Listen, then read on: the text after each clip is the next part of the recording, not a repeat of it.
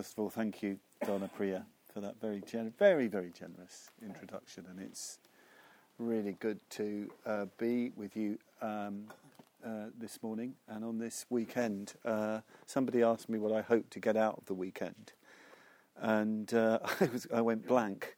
But I think it's education, because as you all know, I spend most of my time in a men's retreat centre with men who've asked for ordination and order members, and I have a few little expeditions out to Sheffield, where I'm the president of the centre, and to Berlin, where I have very close friends, and to the London Buddhist Centre. But by and large, I'm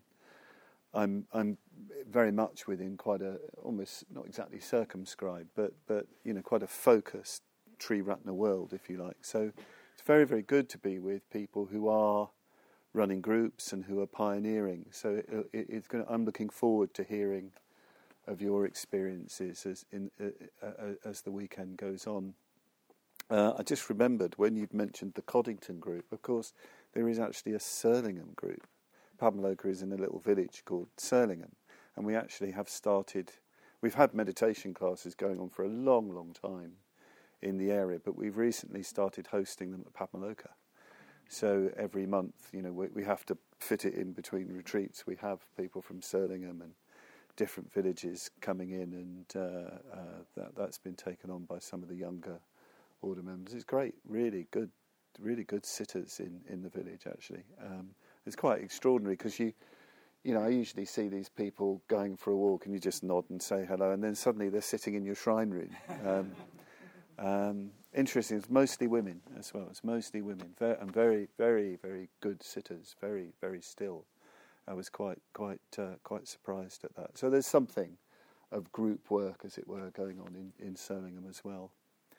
I want to start with reminiscence, actually, going back to some things I said last night. So I want to go back to 1974, to a village called Hassocks, which is just outside of Brighton, and to me at 17 years old, living with mum and dad. My two grown-up sisters, older sisters, have gone. They got married early and had children, lived locally. Very close, good family, loving family. My father was a plumber and heating engineer, a North London working class family that moved to Sussex. But I suppose I had other ideas from a very young age, and a lot of curiosity about anything sort of weird and wonderful, I suppose. I think quite early on in my life I knew that there was more to it all than what was on offer. In other respects, I was just an ordinary kid. I just lived for football and cricket and watching telly and games and being extremely naughty and frequently getting into trouble. I was told at 16 that I wouldn't be welcome to return to the school I was in. So I said, all right, I won't come then, and I got a job at a local market garden. So very, very ordinary life, very extremely ordinary, and yet this, I suppose, imagination, whatever you want to call it. And that led me to Buddhism. Through listening to music, through reading, I came across particularly Lama Govinda's wonderful books, Foundations of Tibetan Mysticism and The Way of the White Clouds, and they had a huge impact on me. And the message in those books was, you need two things if you're going to live a Buddhist life. You need to find a teacher who will give you initiation, and you need to meditate. And if you do that, well, that's it. You're set on the path. But teachers weren't easy to find. I mean, in the 70s, I didn't find Buddhist centres in yellow pages, and there certainly weren't any Buddhist teachers in Hassocks, or if they were, they weren't revealing themselves. And so I was really longing for that. I wrote letters to places and never got a reply, and so on. And then there was a hippie shop I used to go to in Brighton, because I went to Brighton as much as I could. Different in those days, Brighton. It was much more sort of shabby, in a way, much more, in some ways, more interesting. But in this hippie shop, where I used to get incense and Buddha rupas and things like that, my bedroom turned into this massive shrine room. I just bought all these reproductions of tankas, and so if you went into my room, it was just filled with Buddhas and Bodhisattvas and a massive shrine and things like that. And my parents, wonderful actually. I think about how incredibly tolerant they were, Christians, but very, very lovely. Looking back, it must have been very peculiar for them. But there was this notice, in just a handwritten notice in the shop, saying the Friends of the Western Buddhist Order. And as I said, I thought that was for a start, they're not proper Buddhists because they're just friends of Western Buddhists. So they're not the real thing. But the Friends of the Western Buddhist Order are thinking of starting a centre in Brighton. If you're interested, come to this address. Well, I thought, it's something. I've just got to go there. So I tore up to this place outside of Brighton, sort of suburb of Brighton called Preston Park. And there was a very lovely family, Jim and Deirdre Martin, and their children, and they hosted the Brighton Buddhist Society, and they said, that was put there by somebody called Buddhadasa, who's away on an order weekend or order day, very mysterious phrase, and they were extremely welcoming people and invited me in for tea, and I think I helped. I went with a friend. I think we helped them pick their apple harvest and things like that. Very, very. When I look back, they were just extraordinarily kind and generous people. And Buddhadasa, this order member, was lodging there and taking classes until such time as he could get a place of his own to start a centre, because Sangharakshita had a long connection with Brighton, going back to the very early days of his involvement on his return to Britain. He used to visit the Brighton Buddhist Society regularly and had very close friendships with them. So it was a natural place to go and start a centre. And we didn't have many centres in those days. We had a centre in North London at Archway, and we had a centre, I think, in Glasgow by then, and we had a centre in New Zealand.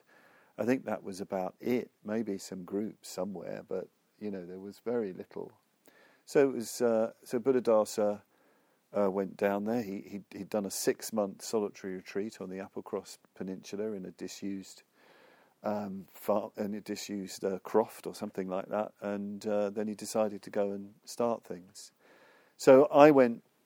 They said, "Well, come, later on in the week to the regular class and join the group." The group joined, and so I went in and met Buddhadasa. I mean, I was thinking I was going to meet my guru, and I was, this was it. And in some ways, it was a little bit deflating because Buddhadasa was just a very ordinary, very handsome, actually quite young man, a lot older than me, in his late 20s, early 30s, something like that. That was old, for me. That was getting on a bit, and he just was wearing a jumper and Levi's, and that was a bit of a shock. I was thinking if you have a name like that, you should be wearing robes. And he was a bit kind of cool, but welcomed me. But the thing was, he led a proper class, didn't he? Full dress Metabhavana. He explained it, but it was the 5 stages. Found that very difficult, because I was determined to sit in full lotus. I mean, no wonder I've got a bad back, from what I tried to do in those days.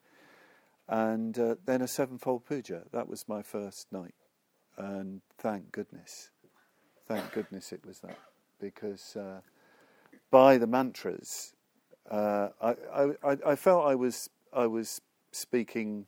This was my language. This was my world. This is what I wanted in life. And by the mantras, I knew I was going to devote my life to Buddhism. I even knew I was going to be an order member, and I'd only just met one. I can't tell you how I knew that. I don't think it's got anything to do with previous lives. I don't know what it's to do with, but that was just the way it was. And I've often said that, if I'd gone along to a class like I eventually started to do, taking classes with a very gradual introduction and loads of concentration on relaxing the body, I would not have stayed. It was the fact that it was this full Dharma experience that's what I was looking for. If you like, I was looking for religion, religion without a God, non-theistic religion, the sacred that I could fully express and give voice to. That's what I really wanted. And within a very, very short time, I'd left home, left my job, and got involved in the emerging Brighton Buddhist Centre. Buddhadasa rented a couple of places, and a group started to form. Was starting to form in that house in Preston Park. It was attracting people. Buddhadasa was a very attractive man. People were coming, all sorts of people, and then that started to develop into the Brighton Buddhist Centre. So I'm telling you this story because I came along to a group, and I met a pioneer. And I'm incredibly grateful to that. Buddhadasa did a slideshow on our public preceptors college meeting about his life, and there was reference to that. And actually, he is one of the great pioneers within our order. I think he's probably started more centres than any other order member, and he's helped out in more centres than any other order member all over the world. Well, Vajragupta, I think, is beating him now, but but it also very, very practically, in terms of the actual physicality of places. So I feel a great debt of gratitude to Buddhadasa because he really exemplified the Dharma to me, and he started those activities in Brighton. So I come through a group. So groups are extraordinarily important. And the thing is, I don't think I'm an unusual person.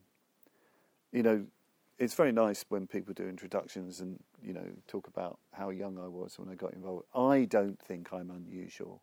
I think there's probably loads of people like that of all ages, who really are hungry for something. They might not connect with it in the way that I did, or the particular manifestation that I connected with. But the fact of the matter is, I am not unusual. There are so many people who, with the right kind of communication, the right kind of, as it were, presentation, really tuned up to them, will really connect with the Dharma very, very strongly. So the fact that we have, many, many different groups in different places, that we're not just waiting in our centres. Years ago, Bhante used to say that. He was complaining that it seemed to him that people were just waiting in their centres for people to come.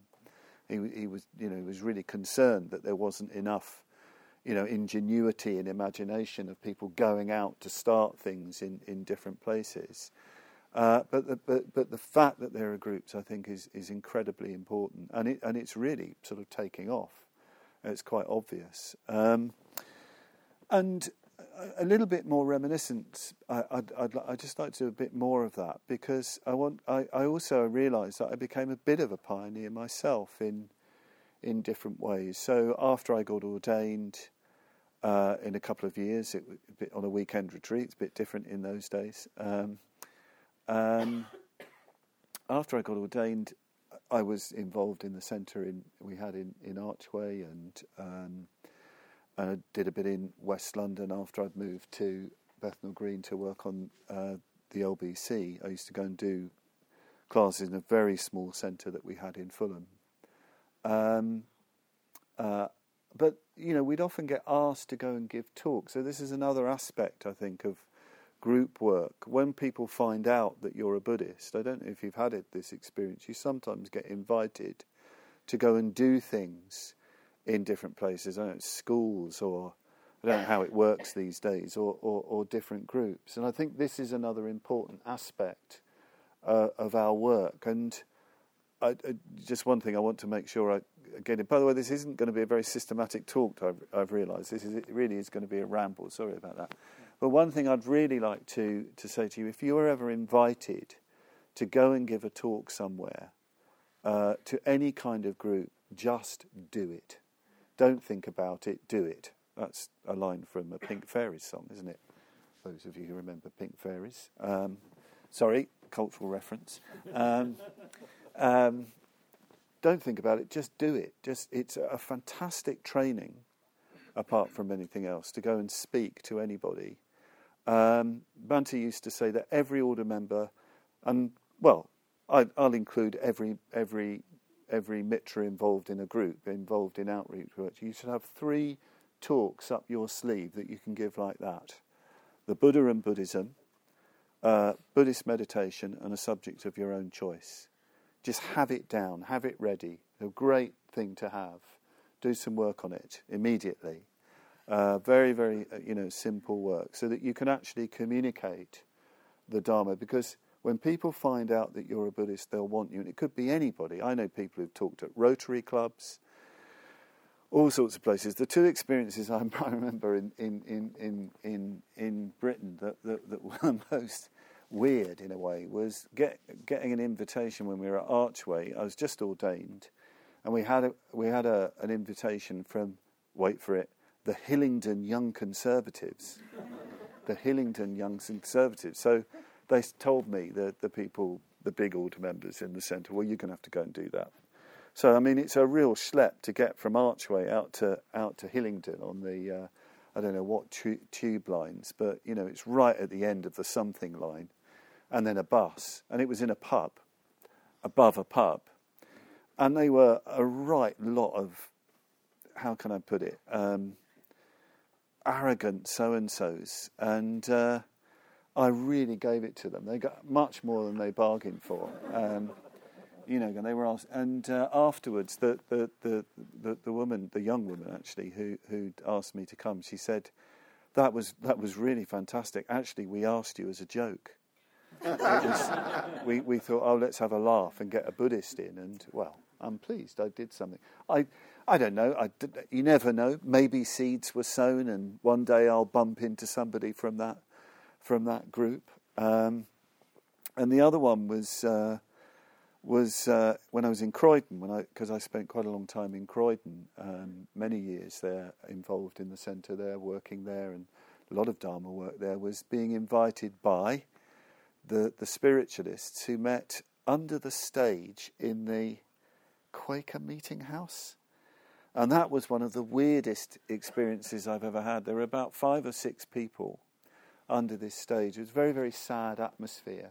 I mean, it was really sort of gloomy and enclosed in this dusty space. And there you are. You have to communicate the Dharma. And then, of course, you're getting questions about, people connecting with their cats that have gone over to the other side, or they're this or they're that, and actually find a way of really connecting and so on. And as much as anything else, I think even if people don't necessarily connect with the Dharma when you're doing work like this, at least it's a training for you in empathy, in learning how to really connect with somebody, and who knows what seeds you sow, through that. And nothing in this sense, I think, is wasted when you're communicating the Dharma. And it's true, probably in your group sometimes. You've probably had people coming along and you think, oh my goodness, what do we do with this person? And that you have to see that as part of your training. And then fast forward, jumping around a bit, was India. I had different periods of my life in India, and of course when we started in India, and as we carry on in India, there's so much of it is groups. We have got centres, but when we started, we didn't have a centre. Lokamitra, when he started, I mean, we just had to almost beg, borrow, and steal venues to teach meditation. I mean, when I say steal, I have to qualify that because that's not very Buddhist, is it? But we used to take classes, for example, on a veranda of a place in central Pune, and I think one of our order members had to kind of bribe the night watchman or the watchman to let us use this place. I mean, this is India, bribes are okay, in order to do these classes. Or we did these classes, really good classes, in this garage where somebody kept their car. It was a Christian family, and it was Sunday mornings, and the car was out at church. So I don't know how the order members fixed this up, but we're all in this garage, pouring outside as well, having, meditation and Dharma in this place. And then I discovered that the reason they got it because they'd been asked, well, do you teach contraception? So they're obviously Protestants. And the order members, yeah, we teach contraception. Yeah, it's fine. They didn't tell me that. I never said anything about contraception. But anyway, but it's so many group things. Actually, I realised I've been involved with. I could go on multiplying stories, but one of the things about that is, and maybe it applies in the West as well, is the ingenuity you sometimes need, I think, to do group things, and the imagination that you need to bring to it. I think that there are real challenges, to get places, to get venues. I've heard about this, you've got a good venue and then you have to leave it and then you have to look around and sometimes, you find somewhere that it's a bit counterintuitive. It's not, it might be a little bit rough and ready. Sometimes those places that don't seem so good can sometimes be the best because they might attract a different kind of person. I've certainly seen that. So I think one of the other things about group work that's exciting is the creativity you need to bring to the endeavour in terms of finding places. I'm sure you'll have your experiences of this. But perhaps what I'd like to do is to talk a bit about, and this afternoon we're going to talk about mitra things. I'm not going to dwell so much on that. What I want to talk to you about is a very, very important teaching that Bhante's given to us. It came out in his lecture series on the Vimalakirti Nirdesha, the inconceivable emancipation. It's a wonderful lecture series. And in this lecture series, Vimalakirti is the embodiment of skillful means, as they call it. This is the way in which a bodhisattva, can. Well, the lecture he calls is being all things to all men. It's a quote from the Bible: being all things to all men and all women. Obviously, it's about the tremendous skill that a bodhisattva has to connect with everybody where they are, and to transmit the Dharma that they actually need to bring about their transformation and their growth. It's an incredibly important teaching in Mahayana Buddhism, often very badly misunderstood. Sometimes somebody does something a bit naughty, and they say, skillful means, when it's dodgy behaviour. So I'm not talking about that. I'm talking about the way in which we apply the Dharma to the actual circumstances in which we are. And when I say the Dharma, I mean the profoundest Dharma. This is very, very important with this teaching on skillful means. It's the absolute profoundest depths brought to the particular, the ordinary, the direct. This is one of our great challenges, I think, for Triratna, for really any Buddhist community in the modern world. I think the great tendency in the modern world is superficiality and being too quick to water down the liberating force of the Dharma. We mustn't do that, otherwise the Dharma will die. At the same time, that profound force of the Dharma needs to be applied to people exactly where they are. This is, I think, one of the great challenges that any spiritual community will face. Skillful means really brings this out. And the great teaching here that Bhante goes into is a teaching called the samgrahavastus, which is the old-fashioned translations translates it as the elements of conversion. But really, it's more like, a better translation is the means of unification. The means of unification of a community. And it's strongly related to another idea in the Bodhisattva tradition of what they call the parigrahagana. Parigrahagana. The parigrahagana means the gathering of a community, the gathering of a gana. A gana here is a very close-knit spiritual community, not an exclusive, group or anything like that, but a very close-knit sort of aspect, if you like, of the wider spiritual community. So a bodhisattva has to practice this. A bodhisattva has to attract people around him or her in order that the Dharma can be lived and transmitted. Now, there isn't just one there isn't one person, as it were, who's a bodhisattva.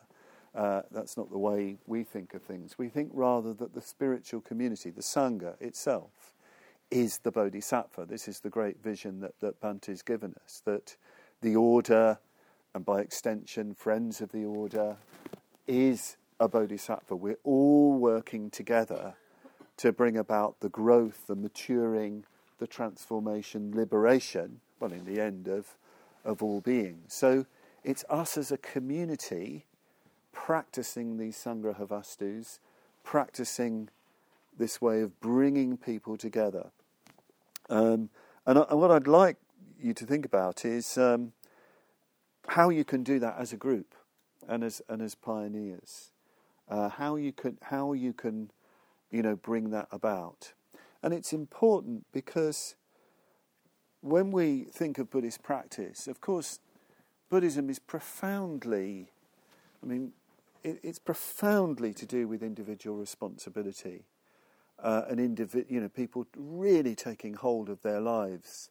The Buddha is consistently clear in his teaching in this respect. By you must the zealous effort be made.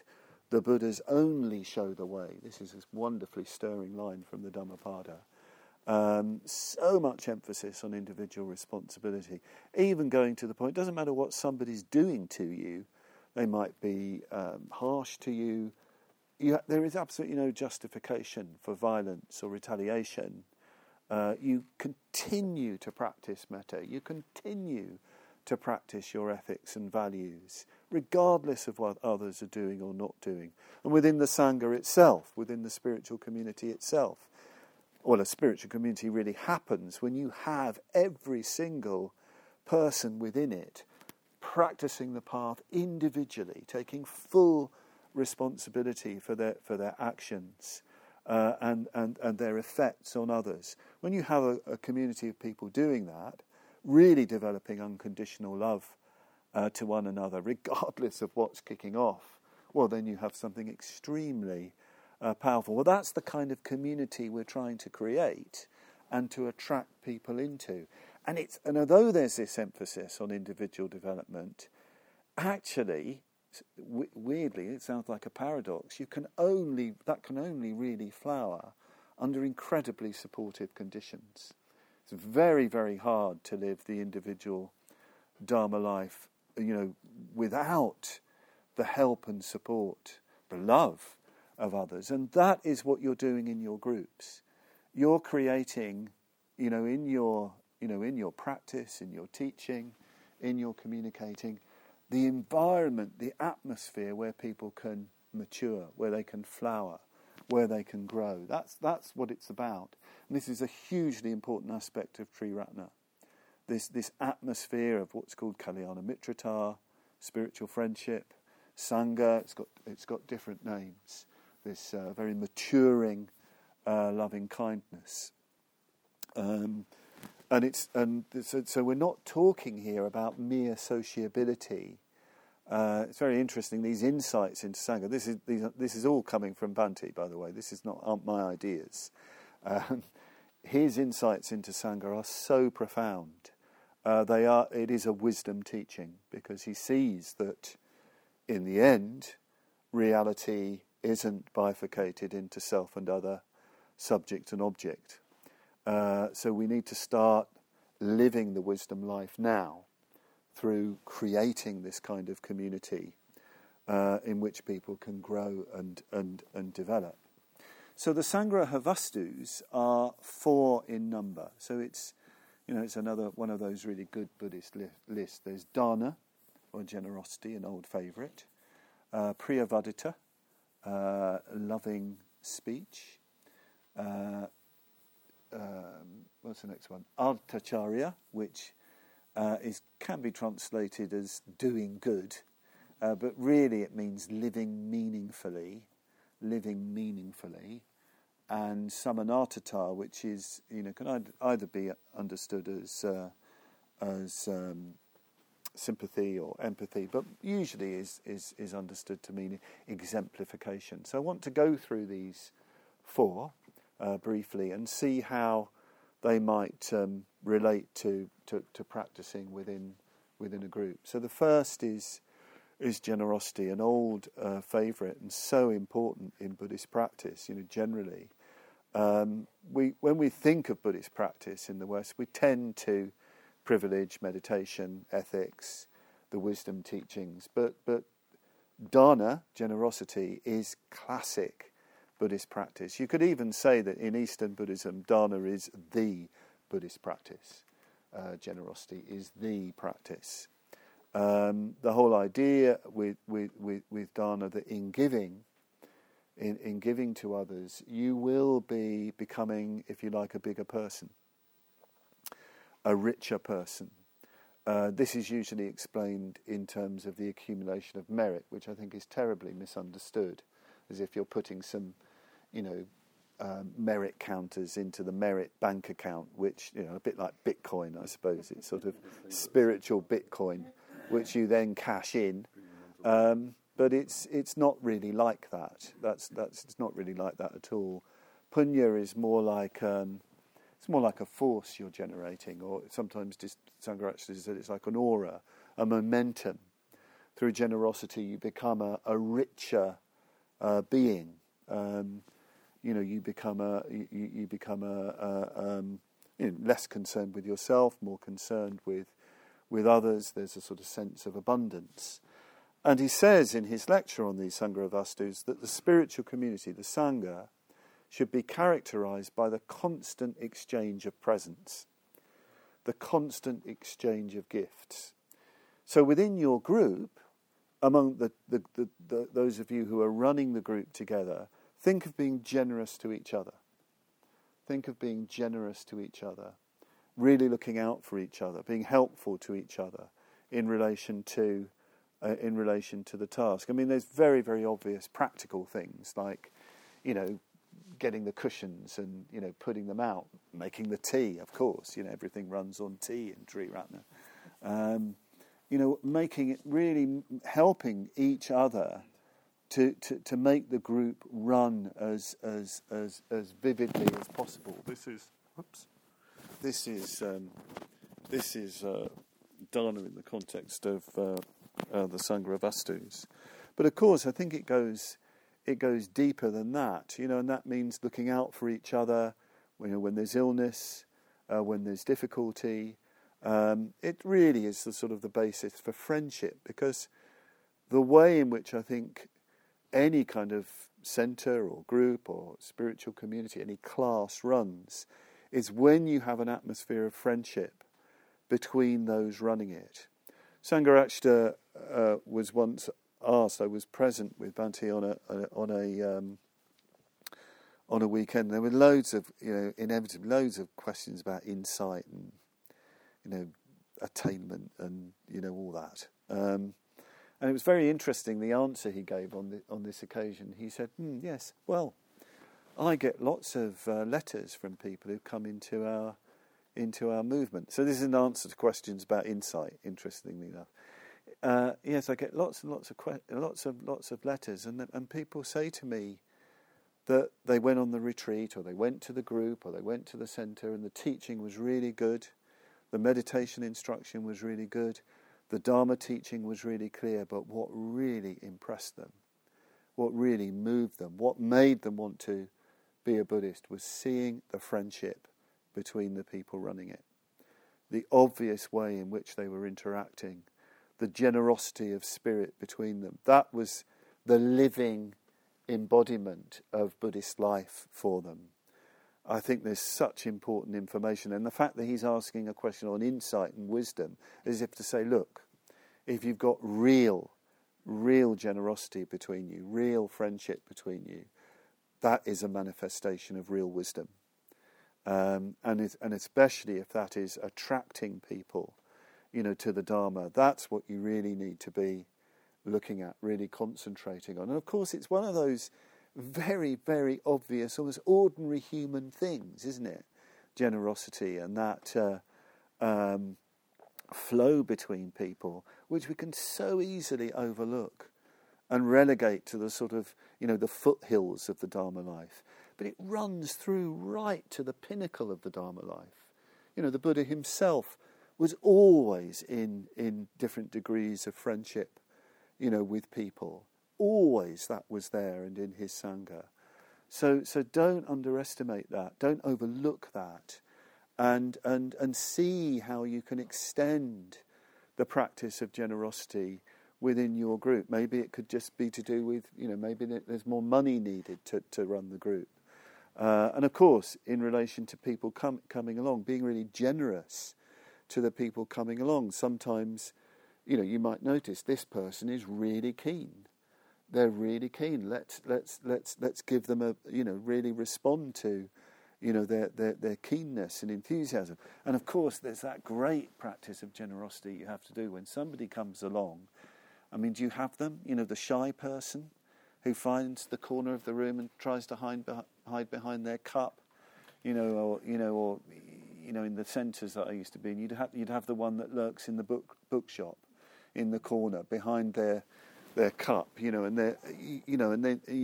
it's all, I always find that really uncomfortable to try and go and connect with somebody. It's feeling so awkward. You can sort of feel the physical sort of uncomfort. But I always try to make it a practice to just go and just say a few words. And it might be that you have to do. You can't say too much because it's just going to get too freaky. But every week you just make a point of making contact, and it builds up. It builds up, and actually then you start discovering that there's an incredible person here. They just haven't had the chance to communicate themselves. So this is all part of generosity. Then the second aspect is, I think as well, encouraging generosity in the group. We're going to be talking about making mitras a bit later, and on the recent private preceptors retreat I was on, quite a few private preceptors were saying we used to have an old criteria of mitras, and one of them was willingness to help out in the activities of the centre, and some of them were saying, can we have it back please? Why they think I've got the power to just say you've got to help out, I don't know, but I think certainly encouraging that spirit of helping out. And almost as a skillful mean, it's good to put on events whereby people can help out in an ordinary way. When I look back on my Brighton days, we had this lovely Sangha that developed. Really lovely people. I mean, most of them were married with families.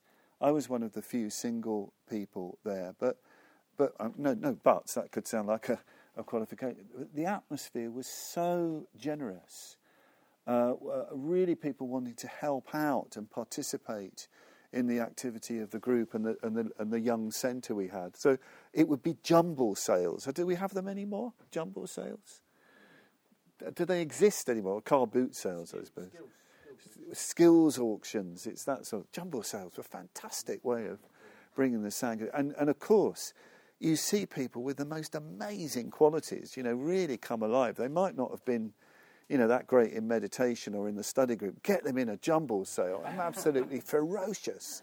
And there's a venerable tradition here. Samgrahavastus used to be part of jumble sales in the very early days of the movement. Apparently used to haggle with old ladies on the bric-a-brac stall.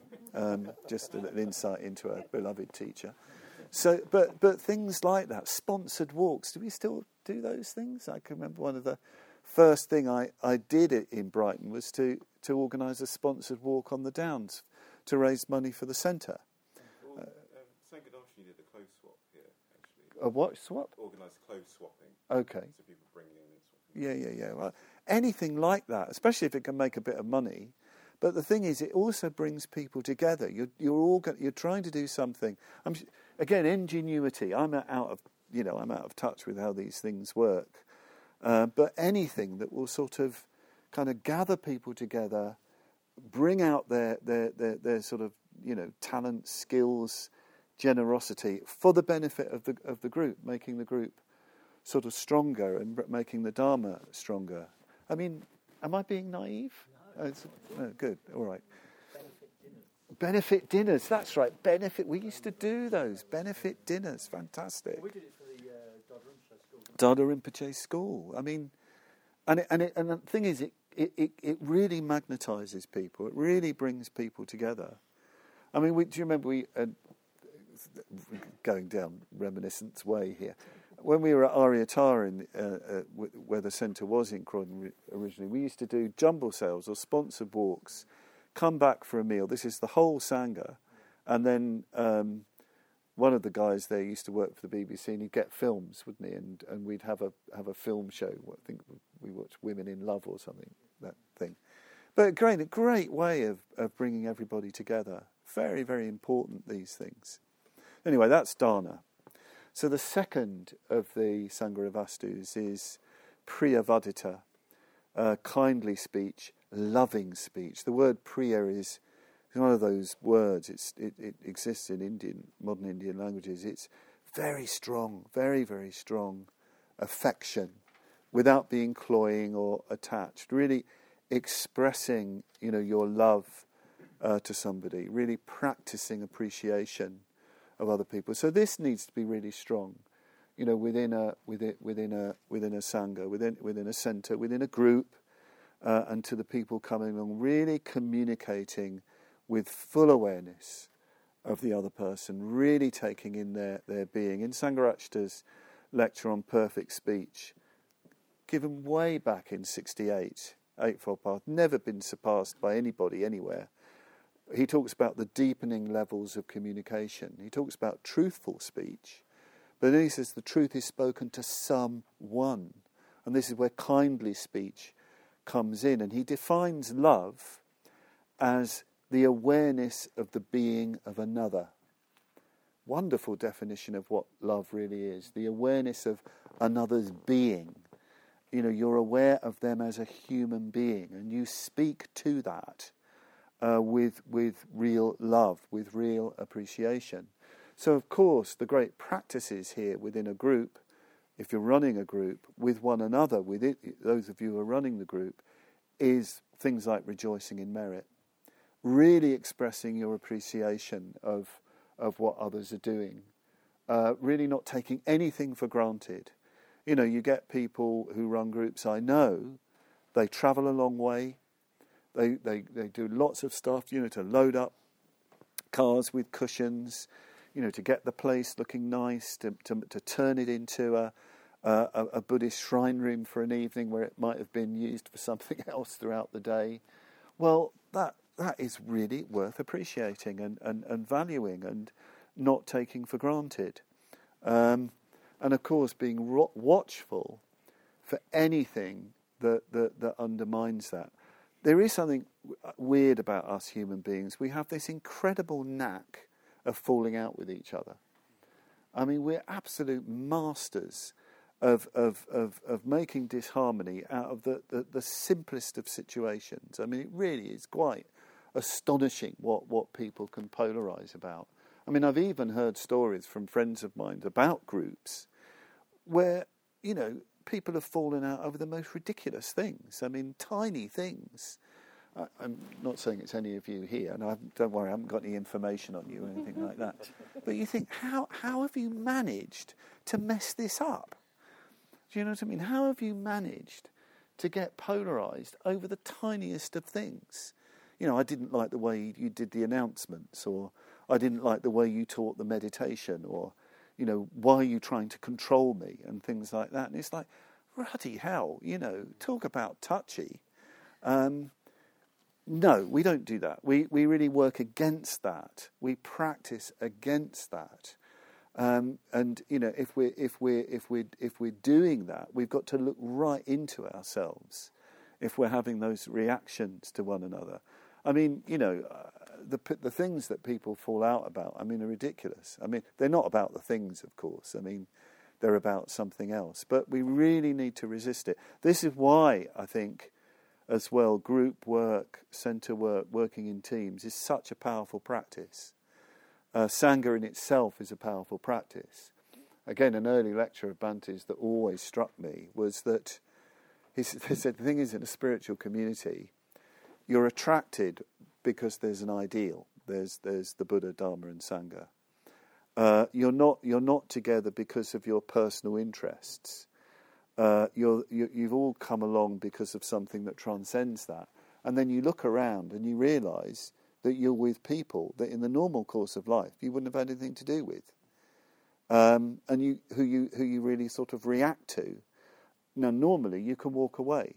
I can remember one order member saying how irritating it was being working in what a team-based right livelihood team, because he used to be a director of a theatre company. He said if he had any difficulties with people, he just sacked them. He said, well, I can't do that. I can't do that. I'm stuck with them. And it really is irritating. I mean, it's one of the most irritating of things within the spiritual life. I mean, believe me, I've ended up repeatedly in chapters with somebody I've always been trying to get away from. Can you believe it?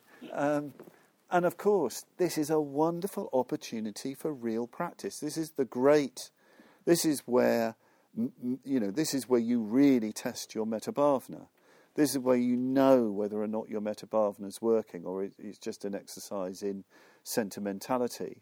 When you're thrown together with people in the Sangha who you really don't like, let's face it, and you have to learn to love them. Of course, liking doesn't really come into it. Liking and disliking are just, they're just feelings. That's just fluff, really. What you're looking for is that deeper response. So this practice of loving and of loving speech and loving communication, if it can come up in relation to any kind of tensions that we might have within the group, within the people running the group. And of course, when people come along, you're polite, you're courteous, you're friendly, and of course there'll be challenges sometimes, because if you're running a group, you might have some awkward customers asking some very, very tricky questions and really not taking no for an answer, and you've got to find a way of very courteously, responding to them.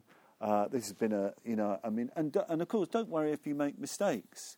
I've made loads and loads of my mistakes publicly in classes. I mean, I've got a bit of a short temper, and I can remember, I don't know if Sangadeva was there, but back in Croydon days, I can remember, I lost it one night in a course. Somebody was being really, really awkward, and I completely lost it, and of course it was terrible. It was a terrible moment, a terrible humiliation. And I thought I'd lost the whole class. Actually, they all came back. There was, but that might happen. But you've got to work on that. You've got to work on, being able to learn how to respond to people really, really skillfully. And of course, this demands that you go deeper into your understanding of the Dharma. And in relation to that, it's okay to say you don't know. I think this is really important if you're in any kind of outreach group and people come along with questions, maybe personal questions about their life, maybe about the Dharma. It's okay to say, look, I don't know, I'll have to go away and think about that. I'll have to go and ask some of my seniors about that to give you an answer. You don't let the Dharma down by not knowing. You let it down by blustering.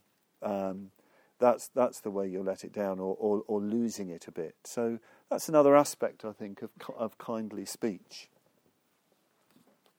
A little bit more, and then I'll stop. So the next samgrahavastus, way of unifying, way of gathering, attracting, is called artacharya. And charya means living. It's the same word we have in dharmachari, dharmacharini, faring in the Dharma. So artha means the goal or meaning or the good. So it's really living meaningfully, living according to reality, living according to the goal. And the way this is explained traditionally, it means that as far as the bodhisattva is concerned, living meaningfully is communicating the Dharma to people. That's the way you do good. You communicate the Dharma to them. I think this is a very important area to really get hold of and understand. One of the things that I've noticed is that people, in a way, don't realise how powerful, or probably I don't realise, how powerful the Dharma is, as a transformative tool, not just for individuals, but for the whole of society. How it can bring about what we call in India the Dhamma revolution. I sometimes see this manifest where when people think of, doing altruistic work or their Buddhist Action Month or whatever it might be, there's a lot of emphasis on environmental issues or other things like that. I'm not saying that they're unimportant, but I think if we do any of that work, it must proceed from a profound vision of the Dharma and the Dharma's power to change individual lives and collective lives. I really think people need to do a lot more reflecting upon this. The Buddha taught the Dhamma. That's all he did. He communicated Dhamma to people, the way to liberation, the way to live a better life. That brought about social revolution. Very important to remember that. That actually started to bring about social revolution in terms of, the dissolving away of notions of untouchability, caste, and so on. But he taught Dhamma, and he taught Dhamma on a wide scale to people at all sorts of levels and in all areas of life. This is why, of course, Dr. Ambedkar converted to Buddhism. My faith in the Dhamma really increased when I lived in India, because Dr. Ambedkar, the great leader of the Dalits into Buddhism, was an extremely hard-headed, practical man, who worked in, the field of education, trades unionism, politics, all sorts of areas of social uplift, was a tremendous agitator, if you like, well, more than an agitator, statesman, and of course he framed the Constitution of India. It came from him. But he, from the very beginning, long before the conversion, he was insistent that for real social change, you need a change in religion. You need a change in the deep culture of human beings. You need that shift. Yes, you need changes in the law. Of course you do. If you want to abolish untouchability, if you want to abolish caste discrimination, and we know that we need to change the laws so that they're more, they're more supportive, genuinely supportive of the human, of everybody's humanity, and in all sorts of ways. But for that to really go deeply into consciousness, you need a change you need the shift to Dhamma. You need a religious transformation. So there's this recognition that there are depths to human beings which can only be touched by, in our case, Dhamma. This is what we're doing when we communicate the Dhamma to people. I think there's a lot to ponder here. One of the things that I think some of us are being really struck by at the moment, I was talking to Sue yesterday, and we... what was your phrase? You had a lovely phrase. It was something to do with how confusing it is to do the human thing these days.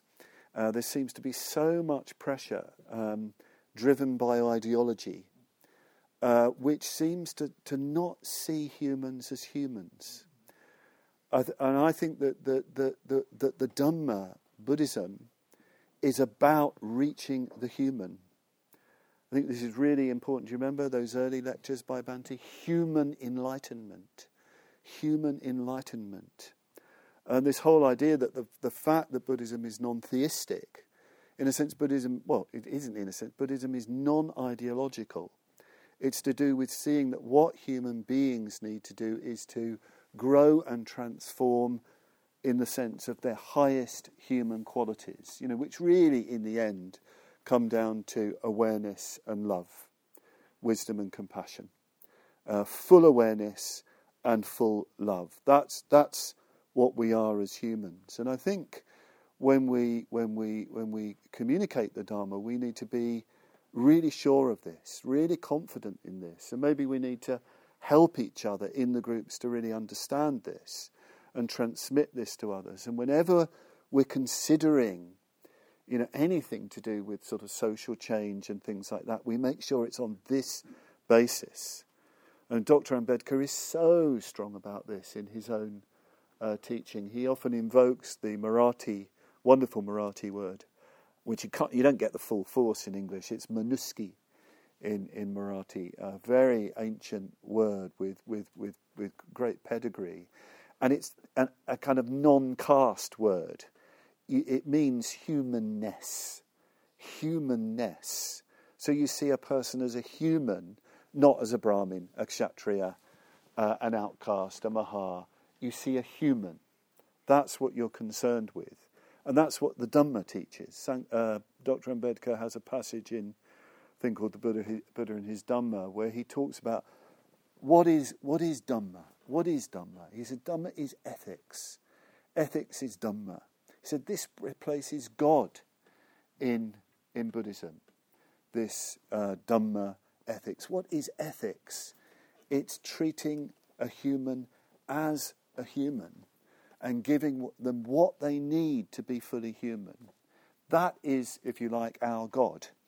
And he describes it as being sacred and universal. It's the most holy thing to treat another as a human, and it's universal. There is in Buddhism there is no let off from that. You can never rationalise violence in Buddhism. So it's so tragic, such a terrible betrayal in these so-called Buddhist countries where you're getting violence perpetrated in the name of Buddhism. That is a complete and utter sellout. Buddhism is militantly committed to love. There is never any excuse or justification for violence. This is one of the most challenging teachings that we can have, but it's to do with seeing the human as the human, this precious human life. It's the essence of the first precept, to bring about this fundamental human solidarity. So we've got something very distinctive, I think, to communicate and be very resistant to ideology, very resistant to an ideology even in the name of maybe even presented as bringing about something more human. We have to be really watchful, I think, of that. So, communicating the Dhamma, being really confident in the Dhamma. And when I say the Dhamma, in your groups, of course, you've got different people coming along. You have to kind of judge what they need, as it were, what they can take, what they can respond to. But don't underestimate people either. Obviously, be gentle, be appropriate, don't force. But sometimes you might have somebody who like me, who needs a puja, who needs some really profound Dhamma. So watch out for that. Be alert to that. Don't undersell, what you have. The final of the samgrahavastus is what's called exemplification, samanatata. You could say, well, you're practicing what you preach, which is difficult, practicing what you preach. It's very, very hard because, you can be very inspired by the Dharma. It can be very clear how to live, and you know very well how much you lag behind. And I know myself, I've had real crises of confidence at times where I feel the disparity between my enthusiasm for the Dharma, my love of the Dharma, and where I'm at.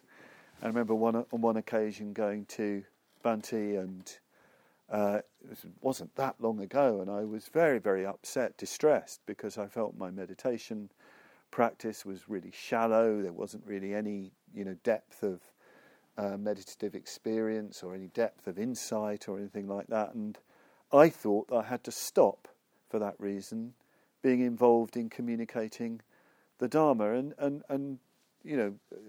Bhante was extremely kind. He could see my distress. And he really gave me full attention. Talk about awareness of the being of another. I would, really sensed his focus upon me. And he was very, very lovely. He said, well, yes, it would probably help if you had insight and depth. So he didn't say, oh, no, you've got insight really, dear. No way. It would, yeah, probably. But of course, when you're teaching the Dharma, nobody's going to know you've got it anyway. You're not going to tell them, are you? He said, no, he said, what you need to do is see yourself as a channel for the Dharma. That's what you are. He said, that's the way I've seen myself. Well, that was a very significant remark. What's important is that people hear the Dhamma. What's important is that they are introduced to that. There's a little teaching of the Buddha on the wrong way to teach the Dhamma and the right way to teach the Dhamma. The wrong way to teach the Dhamma begins where the monk thinks, through this teaching may they have faith in me. Wrong. Through this teaching may they have faith in the Dhamma. I think this is really, really important. You're handing the Dhamma on. You're introducing them to something much bigger. Of course, this is why groups need to be connected to the wider order and the wider Sangha. It's very, I think, dangerous if somebody just hives off a group or a community, because the focus is going to be more on them rather than on Dhamma. And for Dhamma to really be there, you need to introduce them to more voices, more ways of the Dharma being shown. So yes, you're a channel for the Dhamma. And exemplification doesn't mean exemplifying. Bhante says this is very important in his lecture. You don't exemplify a particular stage of the path. You don't exemplify. Oh well, I've been in the third dhyana, or I've been an order member for so many years, or I've been a mitra for so many years, or I'm a stream entrant. You don't exemplify that. You exemplify your struggle. You exemplify your efforts to transform yourself. You exemplify your love of this life. That's what you exemplify, and that means you can also admit, well, actually, I'm still a bit new to this. I'm in the early days of my practice, and we're really all in the early days of our practice in the general scheme of things. I'm still finding my way. So, yes, I'm working on this. But in exemplifying growth, in exemplifying your efforts to growth, you're actually exemplifying enlightenment, because you're exemplifying what life is for. You're exemplifying what Bhante used to call the higher evolution. You're exemplifying the human growing in the direction of enlightenment. You might well feel you really are struggling along, but you are struggling. As my dear friend Aloka used to say, that he said, what you're exemplifying is a mess in progress. So if you feel that you're a mess, well, don't worry about it. Just be a mess in progress. You're growing. You're exemplifying that, and above all else, you're pointing people to something bigger than yourself that you're connected to. So there's probably a lot more one could say about groups and so on, but I think I'll stop there. So remember those 4 things: generosity, loving speech, living meaningful through communicating the Dharma, and exemplification. Thank you.